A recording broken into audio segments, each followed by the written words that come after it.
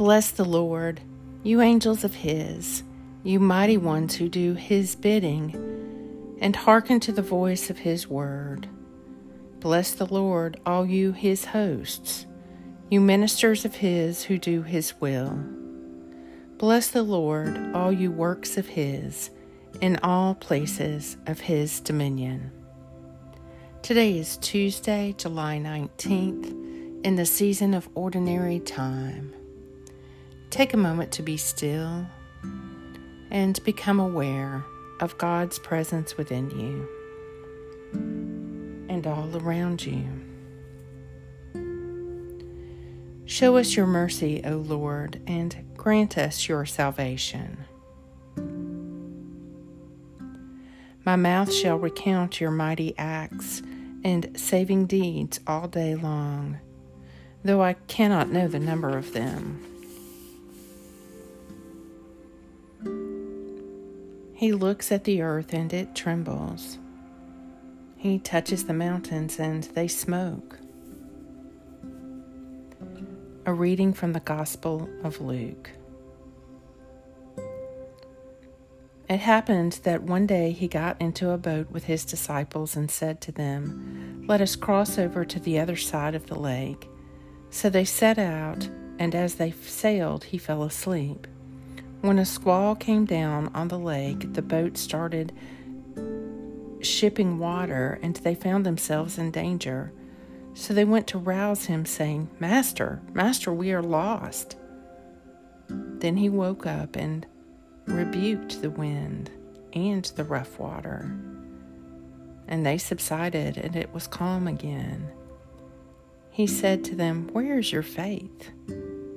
They were awestruck and astonished, and said to one another, "Who can this be that gives orders even to the winds and waves, and they obey him?" Luke 8. He looks at the earth and it trembles.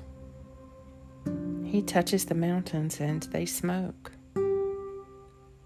The Morning Psalm. Awesome things will you show us in your righteousness, O God of our salvation. O hope of all the ends of the earth and of the seas that are far away. You make fast the mountains by your power, and they are girded with your might. You strengthen the roaring seas, the roaring waves and the clamor of their peoples. Those who dwell at the ends of the earth will tremble at your marvelous signs. Psalm 65. He looks at the earth and it trembles. He touches the mountains and they smoke. The earth is the Lord's, and all the fullness thereof, the world and we who dwell within. Thanks be to God. Lord God, Almighty and everlasting Father, you have brought me in safety to this new day.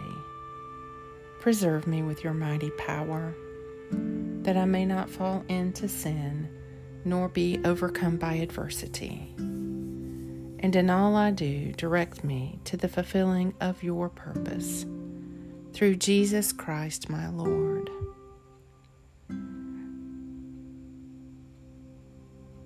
Amen. Go forth in the peace and in the presence of Christ.